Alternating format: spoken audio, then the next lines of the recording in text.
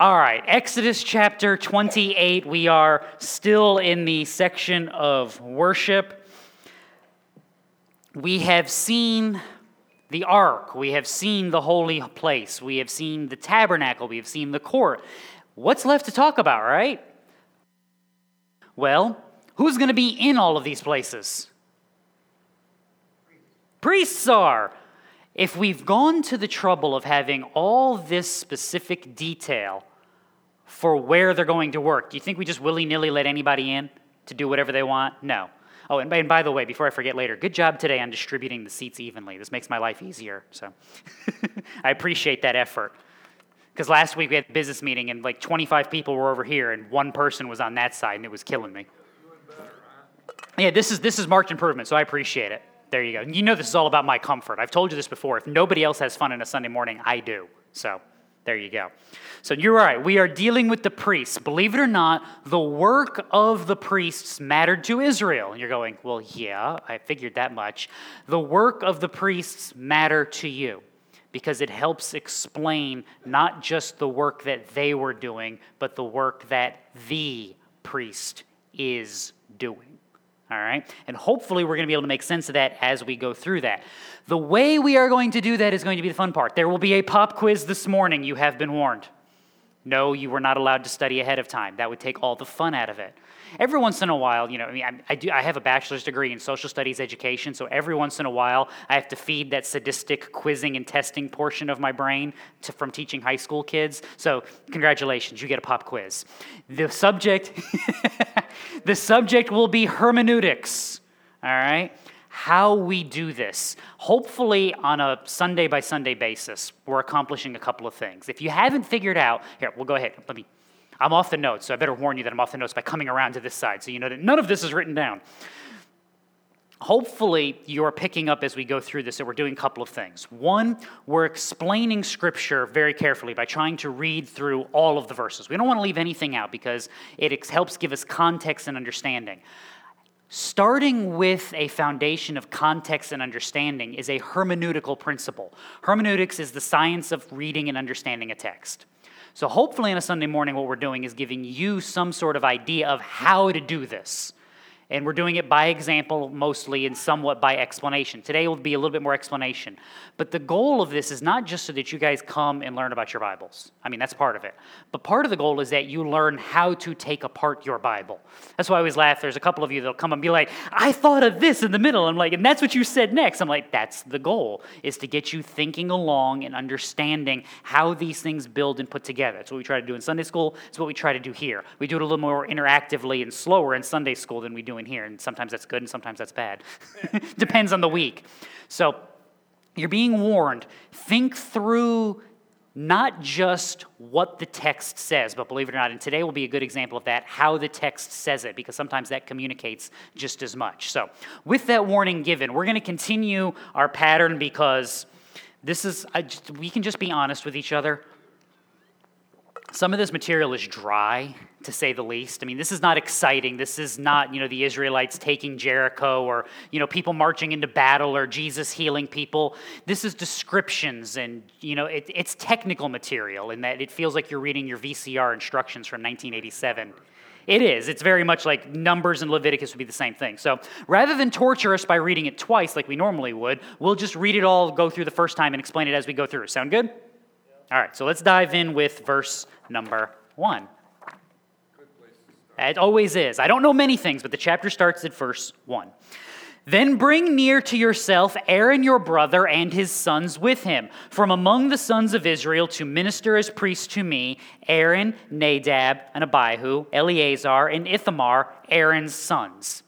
Now, go back. Just verse 1, we're camping for a minute. See, pop quiz for the person in the back, too. Get to pick on them also. This has been coming for a while because this is how God has been working since Moses was called. If you rewind in your Bible all the way to Exodus chapter 4. The anger of the Lord burned against Moses, and he said, "Is there not your brother Aaron the Levite? I know that he speaks fluently, and moreover, behold, he's coming out to meet you. When he sees you, he will be glad in his heart. You are to speak to him. Put words in his mouth, and I, even I, will be your mouth and his mouth, and I will teach you what you are to do. Moreover, he shall speak for you to the people, and he will be as a mouth for you, and you will be as God to him.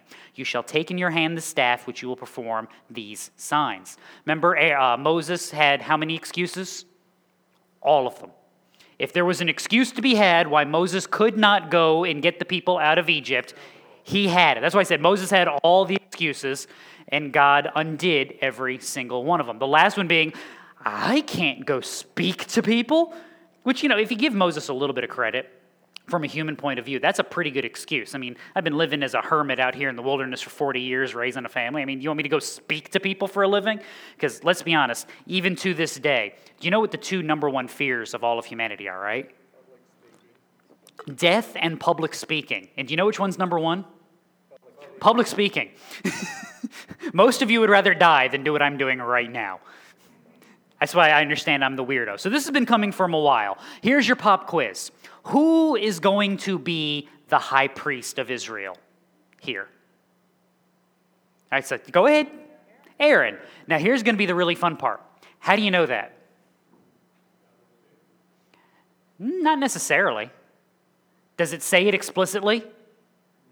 It says it implicitly. It's an implied thing. How is it implied? This is one of those things you should look for in your Bible, by the way. This is your hermeneutics pop quiz. How do you know, based on this one verse, that Aaron will be the high priest?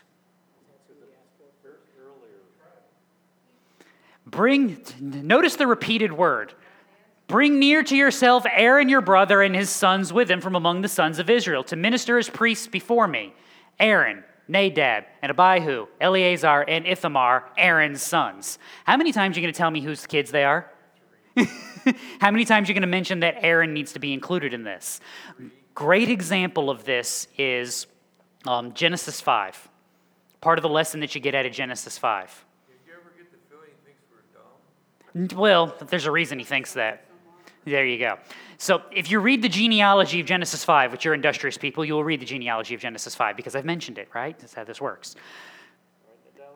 So-and-so lived X number of years and he died. So-and-so had other sons and daughters. He lived X number of years and he died. And so-and-so lived X number of years and he had sons and daughters and he died. What's the recurring theme here? And he died. It's a reminder of death. You want another great example of this? Go read the book of Daniel. It's hysterical when you see the interactions between Daniel and Nebuchadnezzar the king. Do you know why I call him Nebuchadnezzar the king? Because the entirety of the book of Daniel calls him Nebuchadnezzar the king. Every 5 words. And Daniel went before Nebuchadnezzar the king. And Nebuchadnezzar the king said to Daniel and commanded him. And Daniel spoke to Nebuchadnezzar the king. He's like, I get it. The man is Nebuchadnezzar the king. What's the point? Well, what's the point of Daniel? That who is really king? It's not Nebuchadnezzar the king. It is God the king. It's a setup. You're being instructed by the repeated phrase. Sometimes Hebrew, especially in your Old Testament, especially your Old Testament because it is written in Hebrew. Let me say that correctly. Is very good at this because Hebrew does this, but Hebrew doesn't do it just for fun. Sometimes Hebrew does it for effect. And this is just one of those things. If you're told the same thing 3 and 4 times, you're not 4, okay? So when your parents told you the same thing 4 times, you did what? You ignored them, just like your children ignore you, and it's okay, we all understand this. But when God repeats the same things 3 and 4 times, you as adults, smart, mature, intelligent people should do what? It should be like little light bulbs going off the back here going, I might want to pay attention to this. So there is a high priest who has been set apart. It is Aaron, the brother of Moses. That will become important later on. So take that information, put it in the you ready? You're ready? Who wants to feel real old? All right, you ready? File that away in the Rolodex in the back. When was the last time you saw a Rolodex? See, and you now feel very old, don't you? Because your kids will look at you and go, what is this? Do you fan yourself with it as you spin it? And you go, yes, that's what we did. There you go. So, all right. Verse 2. We'll keep going for this one for 2 verses here. You shall make holy garments for Aaron your brother, for glory and for beauty. You shall speak to all the skillful persons whom I have endowed with the spirit of wisdom, that they make Aaron's garments to consecrate him, that they may minister as priest to me. All right, so we have garments set apart for the priest. We also have another bit of new information that we have not seen before. All this ornate building, careful measuring, cutting, and constructing. Who's doing it? Well, see, that's what you've been thinking, but who's going to build the tabernacle? God's not coming down from on high and going, take this 2x4 here. The Israelites were going to have to build this. Let's be honest. Moses comes down from the mountain, face shining, tablets in hand, and says, all right, here's what we're going to do. God has shown me the tabernacle, and we are going to build it according to his instructions, and it's going to look exactly like what he showed me. Who wants to help? Yeah, see, you're all making that face because you're like, not it. Greatest game of not it in all of history, because a couple thousand people went, not me, and they all hid. Nobody wants that job because you're not crazy. Because you know what happens when you don't do the thing that God told you to do the exact way that God told you to do it. Because you just came out of Israel, you just came out of Egypt, and you saw what happens to the people that don't do what God told them to do the way that God told them to do it. Here you go. You shall speak to all the skillful persons whom I have endowed with the spirit of wisdom, that they make Aaron's garments to consecrate him. God, knowing that he is giving them a basically impossible task, is going to do what? Empower the people to accomplish it. This is important because there is nothing new under the sun. So take this little bit of information and put this in your Rolodex as well, okay? We'll probably come back to it later. These are the garments which they shall make, a breastpiece and an ephod, and a robe and a tunic of checkered work, a turban and a sash, and they shall make holy garments for Aaron your brother and his sons, that he may minister as priests to me. They shall take the gold and the blue and the purple and the scarlet material and the fine linen. All right, before we really dive into this, go back to verse 4. This has been in here 3 times. There you go, make sure it's actually on the screen. Before we dive into this too much, I want you to catch something, because this will be important later on also. Who is this priest for? Yeah, did you catch that? He shall minister as priest to me. Now, when I tell you there's a priest, who's your first assumption the priest would be for? So you assume it's for the people, right? To minister for their offerings, to make sacrifices on their behalf. Au contraire, mon frère. This priest is not for the people. This is a priest of God. Don't ask me where that came from. We will never do that again. Yes, we will. We must always bring out the bad French accent. That is how this will work whenever we need a comic relief. Again, don't ask me. This is what happens when the wrong voices are in charge for a few minutes, so we'll be all right. This is a priest ordained by God for the service of God to the work of God. You Israelites are along for the ride. This is a work primarily and starting point for God. This should teach Israel something. It should teach them something about their mindset and where they're looking. And I don't mean in a literal sense, I mean in a figurative sense. Things like Colossians. If you have been raised up with Christ, keep seeking the things above, where Christ is, seated at the right hand of God. Set your mind on the things above, not on the things that are on earth, for you have died and your life is hidden with Christ in God. When Christ, who is our life, is revealed, then you will also be revealed with him in glory. See, this is why I've been reading. Have you noticed a theme to what we've been reading for the Bible verse before the prayer on Sunday mornings? Has anybody picked up on that yet? That's a no. You want to? This is whenever we. There we go. Sorry. So every once in a while you got to reset because the words are traveling faster than the brain. Whenever we have like Vacation Bible School or I'm teaching the kids and the kids are stumped on it, you know what I always ask them? Do you want to stump the adults? Because there's always a couple of adults filtered around, and then we'll ask the adults. So let's ask the person in the back. Have you noticed a pattern to the Bible verse we've been reading on Sunday morning yet? It's Psalm 119. Why? Because Psalm 119 gloriously celebrates God in giving Scripture and primarily in giving the law. And we, as good evangelical Christians in the 21st century? Is that where we are? I feel like Duck Dodger suddenly. We're in the 24th and a half century. We like to forget the law and forsake it because we have grace, and yes, we do, but we also still have commandment. We can learn things from the law that God has given, and we are called by the work of Christ and the continuing work of the Holy Spirit to walk in faithfulness to who God is and what he has called us to do. That starts with understanding it rightly and realizing that it calls us to something higher than ourselves. This is why we talked about last week. Paul says in Romans, you don't just get to, be redeemed and then live however you want. May it never be. You are actually called to walk in something higher that begins with the focus of your life. What changes your actions? See if you guys remember our formula. Holy Spirit changes your actions, but how does he change your actions? See, there it is. If I want to change what you do, I first have to change what you think. And then before I can change what you think, I have to change what you want. Yeah. By changing what you want, you will change how you think about the world. And when you change about how you think about the world, you will change how you live in the world. The Holy Spirit's primary work is changing the heart and mind through changing of your desires, removing a fleshly stone heart and putting in one that is oriented towards God, renewing your mind to think about better, higher things. The change is not in how the world is, and not in what the things that the world offers. The change is in what you seek to gain from the world. That's the change that the Holy Spirit brings about. That starts here. This is part of this lesson. This priest is not about you. This is about God. This is why the great high priest could say what in Luke 22?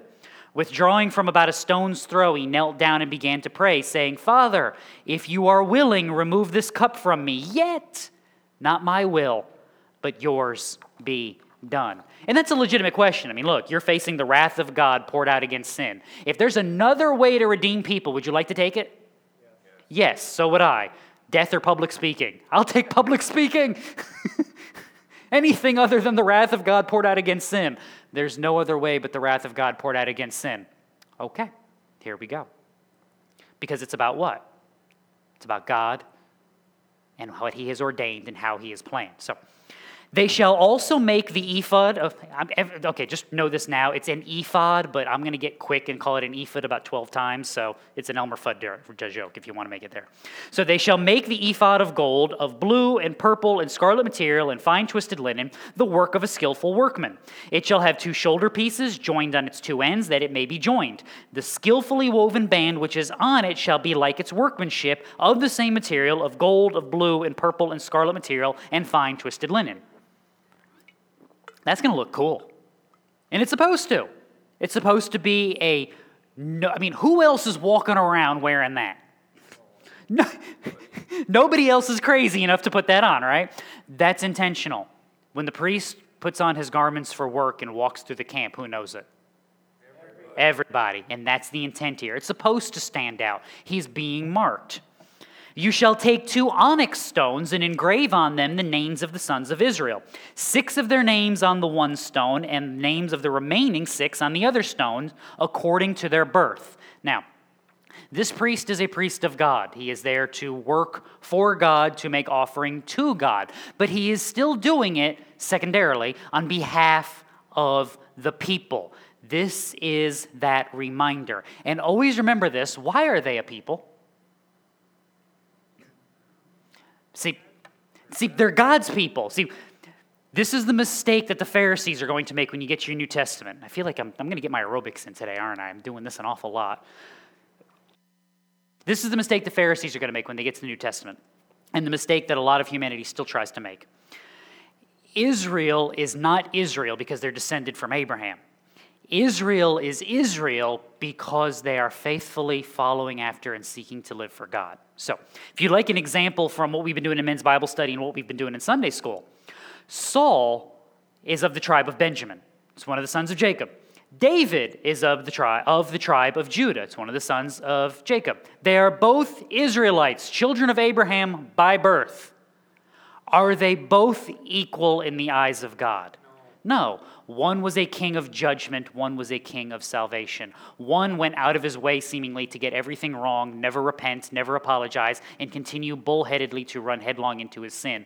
One, while he was not a perfect man, when confronted with his sin, wrongdoing, and iniquity, repented and trusted in God's mercy, grace, and forgiveness. There's a difference. One of them was an Israelite. And it was David, not because of who he was born to, but because of why he was able to stand in the face of the enemy. Not his enemies, the enemy. And our great enemy, always remember, is your sin first and foremost. My enemy is my sin, your enemy is your sin, and that's always the case. They are the people of God because God has redeemed them, has commanded them, and is upholding them. Romans chapter 8. We know that God causes all things to work together for good to those who love God, to those who are called according to his purpose. See, if I was doing bad hermeneutics today, we'd stop right there, get the coffee mug out and go. Because you know how I feel about the coffee cup verses, right? So we're going to have context. Keep reading. For those whom he knew, he also predestined to become conformed to the image of his Son.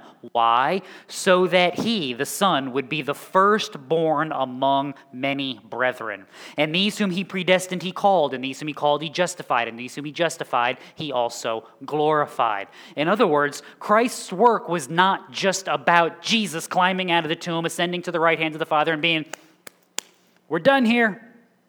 No. If you grew up in church, and open the life gates that all may go in, right? Praise the Lord. I won't hit the high note on you. I won't do that to you. You can ask Cameron to hit the high note later. She can actually hit that note. I cannot. No pressure. Get the thumbs up. No, it was about Christ ushering in a nation, a people from every tribe, tongue, and nation. It was always about building not just, a couple here and there, but the people of God, too numerous to count, the great multitude of Revelation 7. That's what this work was about. You're seeing it here. This priest, this one man selected out of Israel to go and stand before God, doesn't do it just because he's all spanky and cool. He does it because he's there on behalf of his brethren. James 1. Every good thing and every perfect gift is from above, coming down from the Father of lights, with whom there is no variation or shifting shadow. In the exercise of his will, he brought us forth by the word of truth, so that we would be a kind of first fruits among his creatures. What's first fruits about? It's an agricultural reference. It's that first little bit of produce. Do you take and be like, all right, we're done here. Good, look at the harvest. It was great. No, you celebrate it because what does it mean? This plant's alive, and it's producing, and it's going to do what? Produce so much more. That's what that first generation understood about themselves. The people of God called to do the work of God. So let's continue. As a jeweler engraves a signet, you shall engrave the two stones according to the names of the sons of Israel. You shall set them in filigree settings of gold. I had to look up what filigree is, and I'm still not entirely sure I understand it, so you'll have to Google that. It has something to do with how you hammer it and set it in. So you can see that I am adorned in jewelry. I am the king of bling, right? You're allowed to laugh at that. It's okay. I've worn the same watch for 20 years. I have a wedding ring. That's about the extent of it. So Google it. But in a nutshell, this is complicated. This is work. I had a friend of mine who used to do jewelry repair, and he wore his glasses, and then he had these magnifying things that stuck out to about here so you could actually see what he's doing. Imagine trying to do this out in the middle of the desert. These guys were gifted. So you'll set them in filigree settings of gold. You shall put the two stones on the shoulder pieces of the ephod as stones of memorial for the sons of Israel, and Aaron shall bear their names before the Lord on his two shoulders for a memorial. You shall make filigree settings of gold, and two chains of pure gold. You shall make them of twisted cordage work, and shall put the corded chains, you say that 3 times fast, on the filigree settings. All right. I'm going to focus in on one word that was repeated twice. A memorial. Memorial here would be important for two beings, and I'm using that language intentionally because they're the only two that are actually involved. The priest needs this memorial. He needs to remember that as he puts this ephod on, that there are two stones representing who? Israel, because he stands in the presence of God on behalf of who? Israel. He needs to be reminded of the work that he is doing. Hebrews 12. Consider him who has endured such hostility by sinners against himself, that you will not grow weary and lose heart. See, if you know anything about the history of Israel, they received the laws, they went into the land, they were faithful, they offered sacrifice, and the nations around them marveled at the wondrous works of Yahweh because of the faithfulness and blessings upon this people, right? Is that how the story goes? They're there for like 20 minutes, and they get it wrong, and God takes his belt off and spanks them, and they're there for another 20 minutes, and they get it wrong. The history of Israel, as Moses puts it, they are a stubborn and stiff-necked people. And that's intentionally, because you know what? Welcome to humanity. Congratulations, welcome to the planet. This is how this works. If you are the priest in the midst of this sinful people, what's going to be your greatest temptation? I'm not going into that sanctuary to offer sacrifice. Have you met these people? I mean, how many times have you justified your anger? How many times have you justified your hatred? Have you seen how they acted? Did you see what they did? Did you watch the news this week and hate somebody? I guarantee you did if you watched the news for 10 minutes. You hated somebody in this country. You hated somebody in Australia. You maybe hated somebody, I don't know, in a little place in the world called Afghanistan this week. Just quite possible you looked at somebody and went, no, that is not a human being. If you're a priest living amongst this people, the first temptation you're going to have is, no. Now whose heart is wrong? Mine. No, I work for God, and I represent this people even when this people does not deserve it. Notice who Hebrews 12 is talking about. It's not talking about that high priest. It's talking about the high priest that he's pointing to. The high priest. Talking about Christ, because let's be honest. Christ died for sinners. Good people, right? Wonderful, loving, caring people that were yelling, crucify him! Despising the shame. Focused upon God. Christian, welcome to your walk in the world. Welcome to what we get wrong about this place so very often, is we know it's not true, but we let that prosperity thinking get into our brain and be like, look, you've said this. You've said it at least once. God, I did everything good this week. Why? The answer is because you forgot how broken and busted this place is. Always remember, Genesis 6, the Lord saw the wickedness of man was great on the earth, and that every intent of the thoughts of his heart was only evil continually.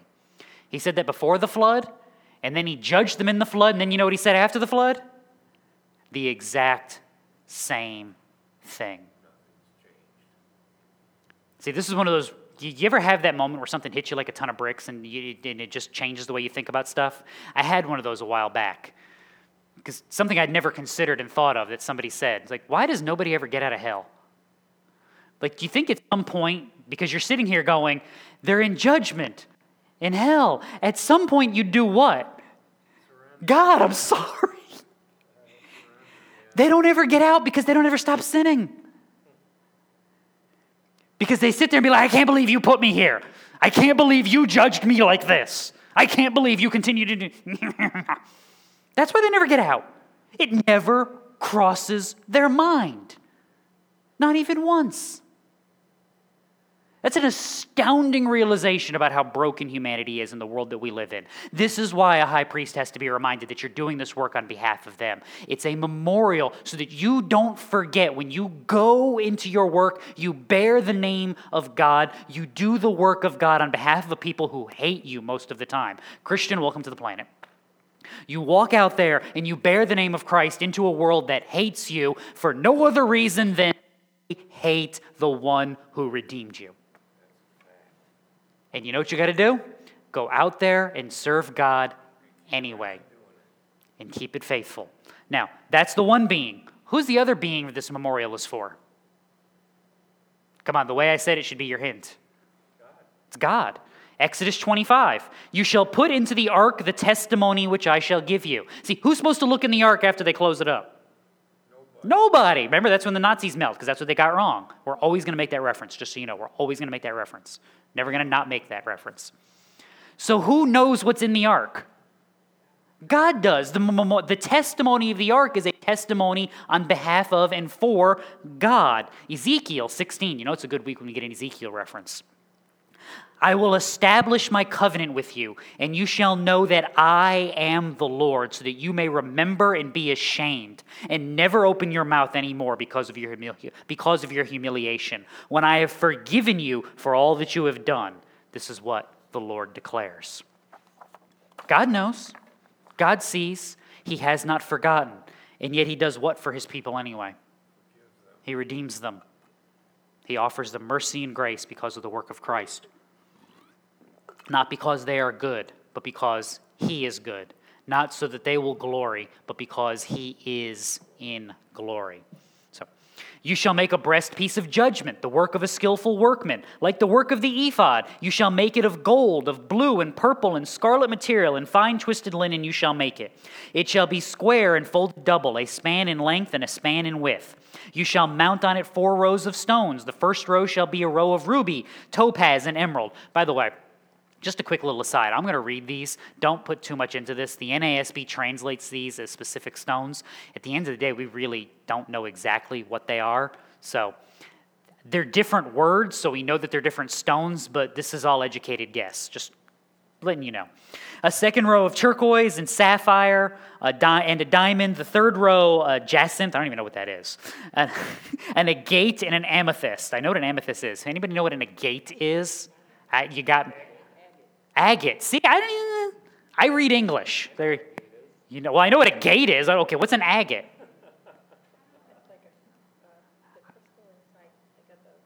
Okay, see, there you go. If I really, really cared, I'd check and look it up, but I don't, so there you go. But it's every once in a while it catches you. A fourth row of a beryl and an onyx and a jasper. They shall be set in gold filigree. The stone shall be according to the names of the sons of Israel. 12, according to their names, they shall be like the engravings of a seal, each according to his name for the 12 tribes. Not like clap, clap seal, but like a seal on a letter that you put in wax, just in case you were wondering. Like suddenly you're picturing dolphins or something doing tricks at SeaWorld. Once again, these are the thoughts that keep me out of the really good schools. See, I live with 2 hyper-literal children. One of them would have looked at me and goes, why is there a seal? So I sometimes think of these things. Now, didn't we just cover how we're bearing the names of Israel? Now we're doing what? We're running down the breastpiece all the names of Israel. We're doing it again. Why? Remember what the priest is doing there, both literally and figuratively. Exodus 14. The angel of God, who had been going before the camp of Israel, moved and went behind them. And the pillar of cloud moved from before them and stood behind them. So it came between the camp of Egypt and the camp of Israel. And there was the cloud along with the darkness, yet it gave light at night. Thus the one did not come near the other all night. We covered this when we went through Exodus 14. The Israelites get to the edge of the Red Sea. The Egyptian army is in hot pursuit with Pharaoh and all his chariots. And it's like, we're all going to die. Now what? And they cry out to Moses, Moses, you let us out here so we could die because there's no graves in Israel. And Moses says, wait, God's going to do something. God, what are you going to do? And God says, why are you asking me? Start walking. I mean, that's the Reader's Digest summary. It is. It's close enough. What happens? Red Sea parts. But what keeps Pharaoh from killing Israel until the sea is parted by the wind that blows all night? The cloud. Not just the cloud, though. This is something I never think like this, and we need to. You need to get this into your head because this is how your Bible explains this. We remember the pillar of cloud by day and the pillar of fire by night. We forget the angel of the Lord leading the people. Christ, the pre-incarnate vision of Christ leading the people. When they are stopped at the sea, it is the angel of the Lord as well as the pillar in the darkness that stand and separate Egypt from Israel. Christ stands in the gap on behalf of his people. Welcome to what the priest is representing. The work of the high priest here is pointing to the work of the high priest in heaven. What separates you from judgment? Christ. What separates you from the power of sin? Christ. What separates you from the desires of this world? Christ. He stands in the gap on behalf of his people. That's what this priest is having to do. That's, again, in case you look down at your shoulders and forget, well, while you were doing this number, you know what you saw? All these stones to remind you what? That I'm doing this work for God on behalf of. I stand here not just for me, but for them. Firstborn among many brethren. The work of the high priest, the work of the priesthood throughout Israel helps explain the work that Christ is doing, not just the what, but the how and what it accomplishes. So let's continue. You shall make on the breastpiece chains of twisted cordage, work in pure gold. You shall make on the breastpiece 2 rings of gold, and shall put the 2 rings on the 2 ends of the breastpiece. You shall put the 2 cords of gold on the 2 rings at the ends of the breastpiece. You shall put the other 2 ends of the 2 cords on the 2 filigree settings, and put them on the shoulder pieces of the ephod at the front of it. You shall make 2 rings of gold, and shall place them on the 2 ends of the breastpiece, on the edge of it, which is toward the inner side of the ephod. You shall make 2 rings of gold, and put them on the bottom of the 2 shoulder pieces of the ephod, and on the front of it, close to the place where it is joined above the skillfully woven band of the ephod. Welcome to why God had to empower somebody again. Who is signing up to do this? My eyes are going cross just trying to imagine this. They shall bind the breastpiece by its rings to the rings of the ephod with a blue cord, so that it will be on the skillfully woven band of the ephod, and that the breastpiece will not come loose from the ephod. Okay, I got it. In other words, the breastpiece has now been attached, and it is attached permanently. Believe it or not, that's all we're going to say about that, because it's pointing to something that's more important, and we're going to get to that in verse 29. Aaron shall carry the names of the sons of Israel in the breastpiece of judgment over his heart when he enters the holy place for a memorial before the Lord continually. In case you've missed the point as we've made it 2 previous times, God is teaching you something about how he works and how his people are working. Fancy theological term, right? Typology. We've talked about this 100 times if we've talked about it once. In your Bible, there are what we call types. A less technical term would be a shadow. So what does your shadow do? And so when I do this, what is my shadow? Do I have a shadow? Here, it's down here. Here we go. Got to figure out where the light is on me. So when I put my arm out, my shadow does what?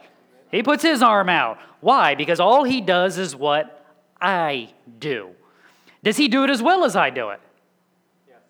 No, he doesn't. No, he doesn't. Because there's less detail in my shadow. There's less understanding with what my shadow is doing. If you don't believe me, play that game where you take the flashlight and you do the little finger puppet, right? And you try to guess what it is. And you're sitting there going, how do you not understand that that's the Battle of Waterloo? And they're looking at you going, huh? Just making sure you're still awake and here with me.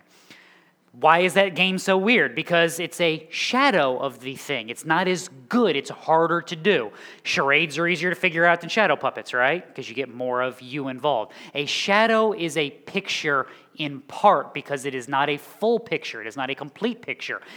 It's fuzzy. It's hazy. And throughout your Old Testament, you get shadows of the work of Christ and the accomplishments of God. The high priest here is a shadow, a picture. Again, the technical term is a type of the work of Christ.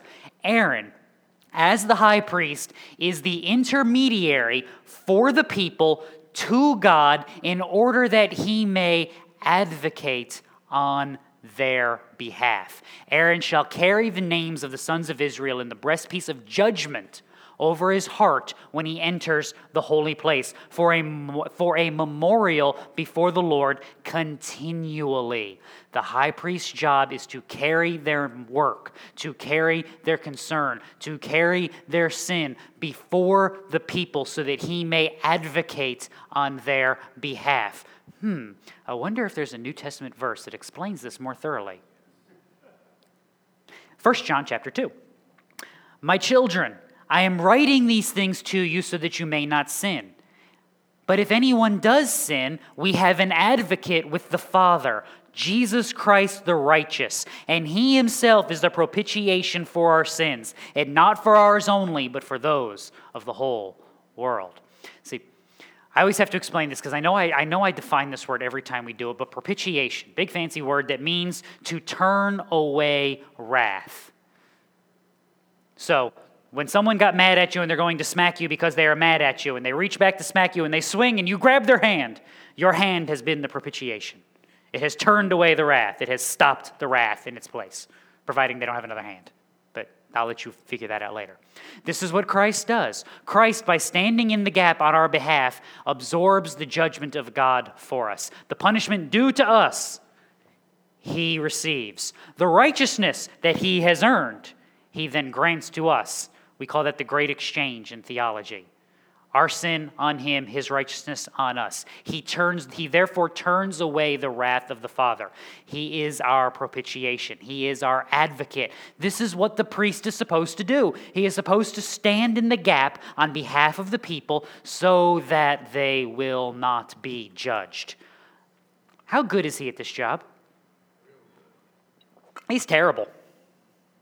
He's terrible. You know how I know that? Nope. Jesus is real good at his job. People still end up in hell.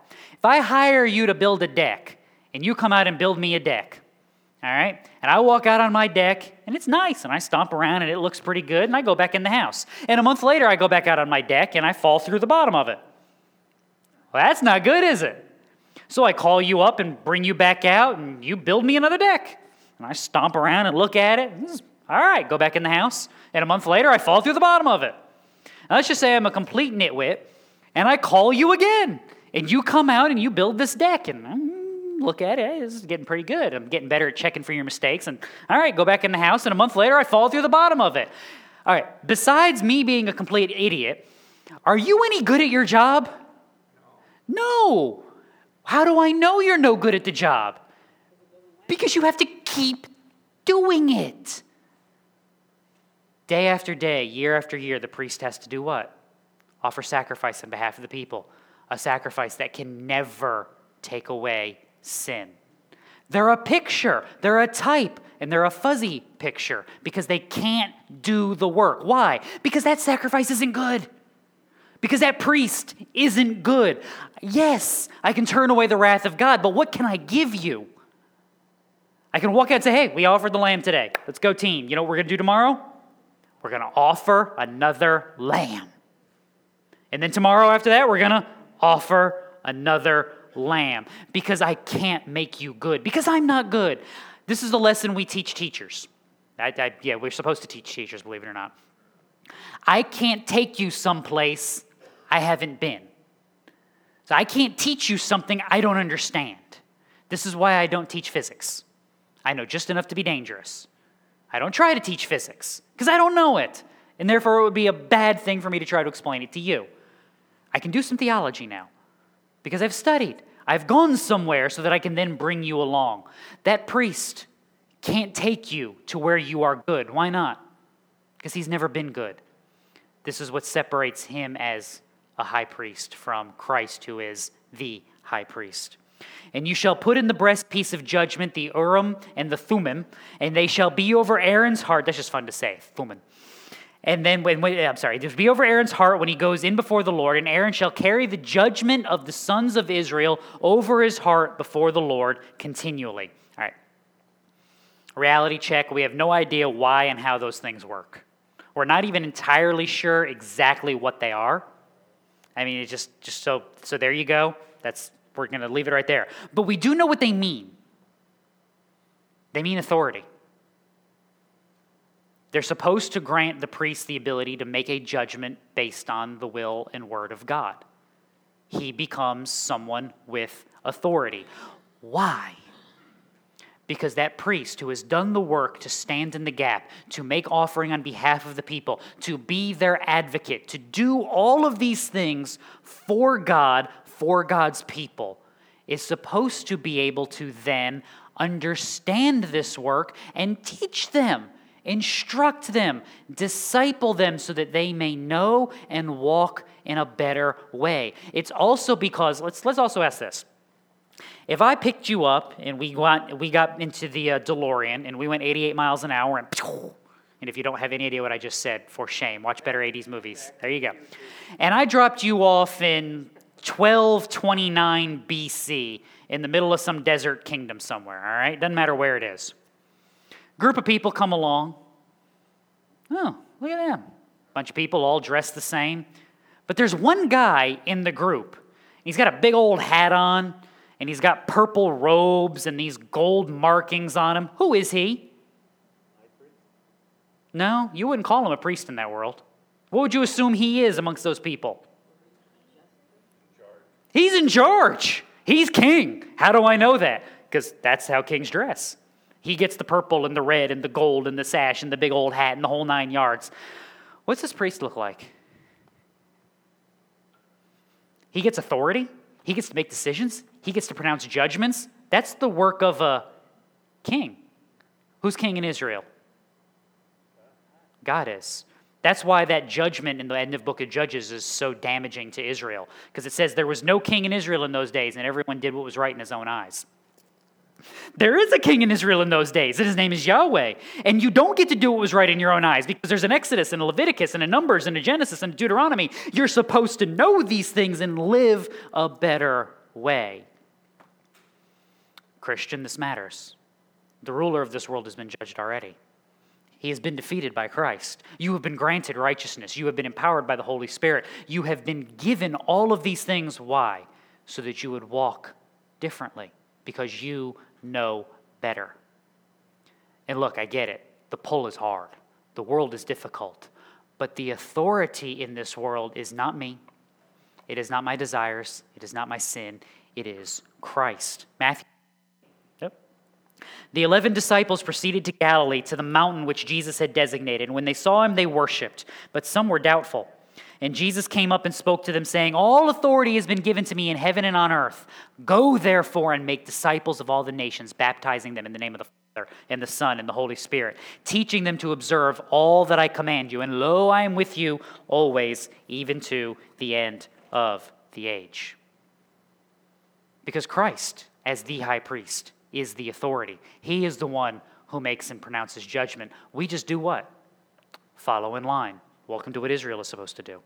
You shall make the robe of the ephod all of blue. There shall be an opening at the top in the middle of it, and around its opening there shall be a binding of woven work like the opening of a coat of mail, so that it will not be torn. You shall make on its hem pomegranates of blue and purple and scarlet material all around on its hem, and bells of gold between them all around, a golden bell and a pomegranate all around on the hem of the robe. It shall be on Aaron when he ministers, and its tinkling shall be heard when he enters and leaves the holy place before the Lord, so that he will not die.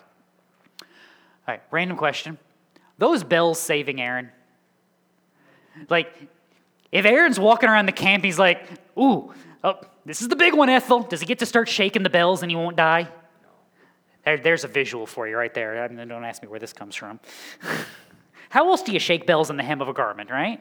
I've never worn a skirt, so I don't know how that works. If you've ever worn a skirt and you know how that works, you can explain it to me later. You should take comfort in the fact, I think, that I've never worn a skirt. Aren't you comforted now just a little bit? No. Are the bells the thing that save Aaron? No. Who saves Aaron? The bells are a reminder of what? That God saves Aaron. So this is where you get your Malachi chapter 3. I will draw near in judgment, and I will be a swift witness against the sorcerers and against the adulterers and against those who swear falsely and against those who oppress, the wage earner in his wages, the widow and the orphan, those who turn aside the alien and do not fear me, says the Lord of hosts. For I, the Lord, do not change. Therefore, O sons of Jacob, you are not consumed. In other words, Israel, trust in God. Trust in his promises. Christian, trust in God. Trust in his promises. The bells don't save. God saves. The bells are a reminder to Aaron. Who's he working for? Who's he working on behalf of? The people. And we've got things to do. You shall also make a plate of pure gold and shall engrave on it like the engravings of a seal, holy to the Lord. Again, not bark, bark, clap, clap, but like seal, seal. You shall fasten it on the cord of blue, and it shall be on the turban. It shall be on the front of the turban. It shall be on Aaron's forehead, and shall take away the iniquity of the holy things which the sons of Israel consecrate, with regard to all their holy gifts, and it shall always be on his forehead, that it may be accepted before the Lord. You get this. The priest stands on behalf of the people. Are their gifts any good? This is one of those great things I always like to tell people. You ever said out loud, "I don't like to pray in public because my prayers are no good"? Have you ever said that? Oh, you haven't? Congratulations. You thought it. It's okay. And then you always have that one person at church or that one person growing up. You're like, "I like when they pray because their prayers are so good." You know what? Their prayers are terrible too. They're just as bad as yours. They're probably worse. Because if they come from the heart in Christ, they come from Christ. There's the difference. My prayers are terrible. My teaching is terrible. God is good. His word is good. And as long as what I teach is based on Scripture, then it'll be good. The minute it's based on anything else, you get my nitwittery. It's me and the other voices in my head, and nobody want to hear that. You want to hear what God has to say. You want to understand who he is and what he has done. That includes Israel. They're the gifts for the working of the tabernacle. You mean those worthless things? What do you mean worthless things? Worthless things like silver and gold? Yeah, worthless things. Because at the end of the day, what do they matter?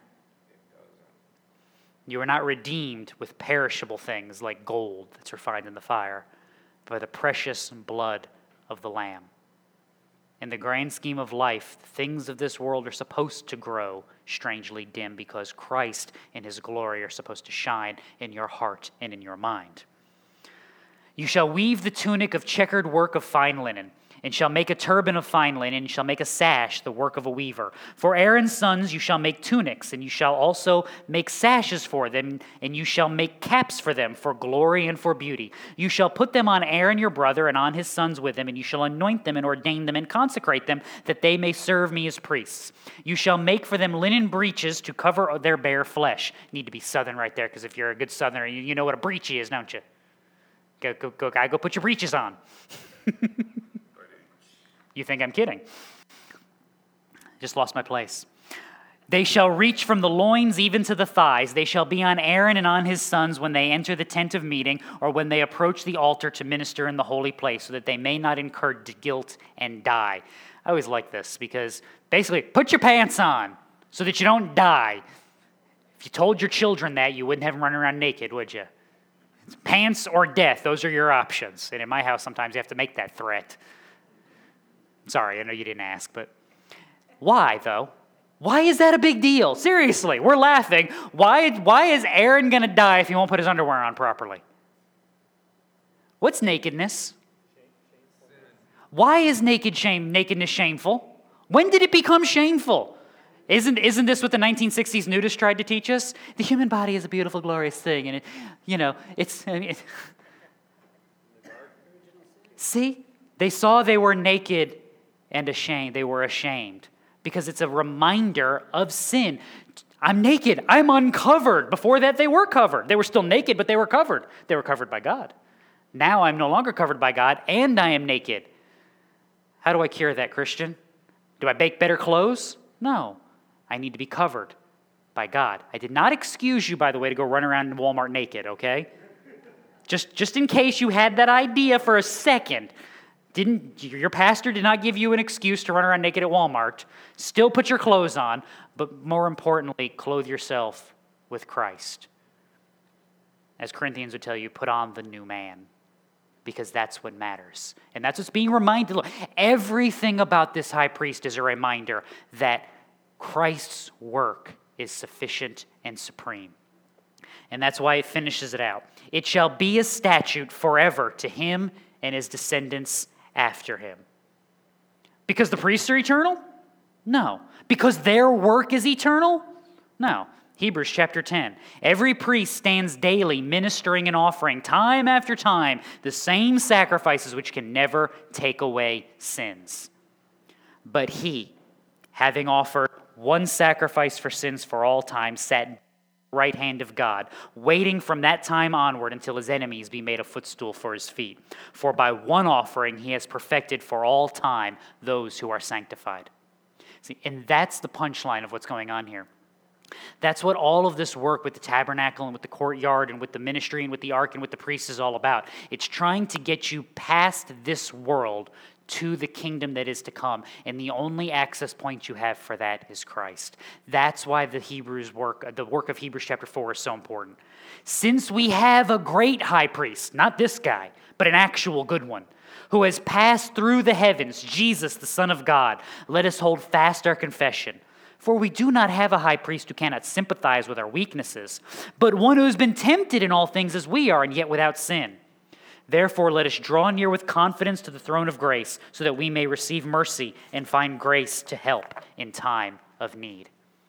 See, Everything about that high priest, how he wears his pants, how he puts on the ephod, what the ephod is supposed to represent, where he puts on his hat, how he wears it, the work that he does is not about him.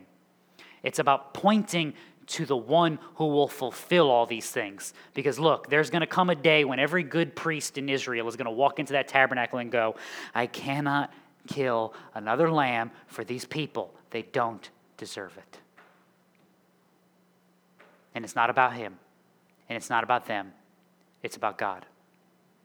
And it's about the work of God on behalf of people that do not deserve it and do not deserve him. And that is why he walked among us. It's not just so that he can sit there and go, guys, I know how you feel. Guys, I know what you're going through. It's so that he can sit there and say, I saw how you lived. I saw what you loved. I saw your sin, and grace is open anyway. That's what this is about. It is about a faithful God for a faithless people. And that's a comfort, Christian, because how often are you faithful? And how often are you faithless?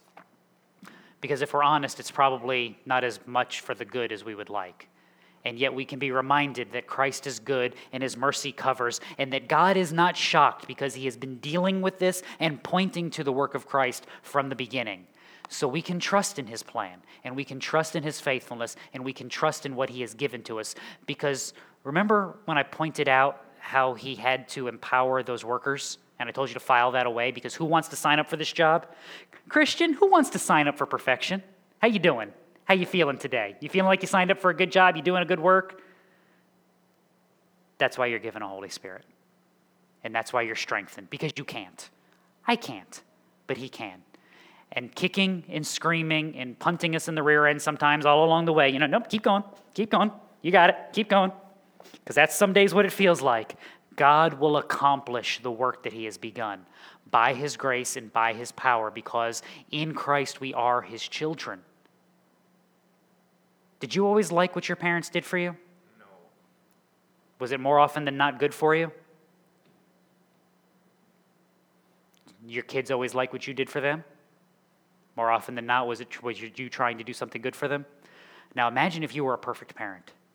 Welcome to God. We don't like it, but it's good for us. We don't appreciate it, but it's what we need. And the call of the Christian is to walk faithfully, to trust in what he is doing, to trust in what he is building, to trust in him by keeping our eyes focused upon him and knowing that his work is good, that sin will be put down, and that the kingdom will come. Let's pray.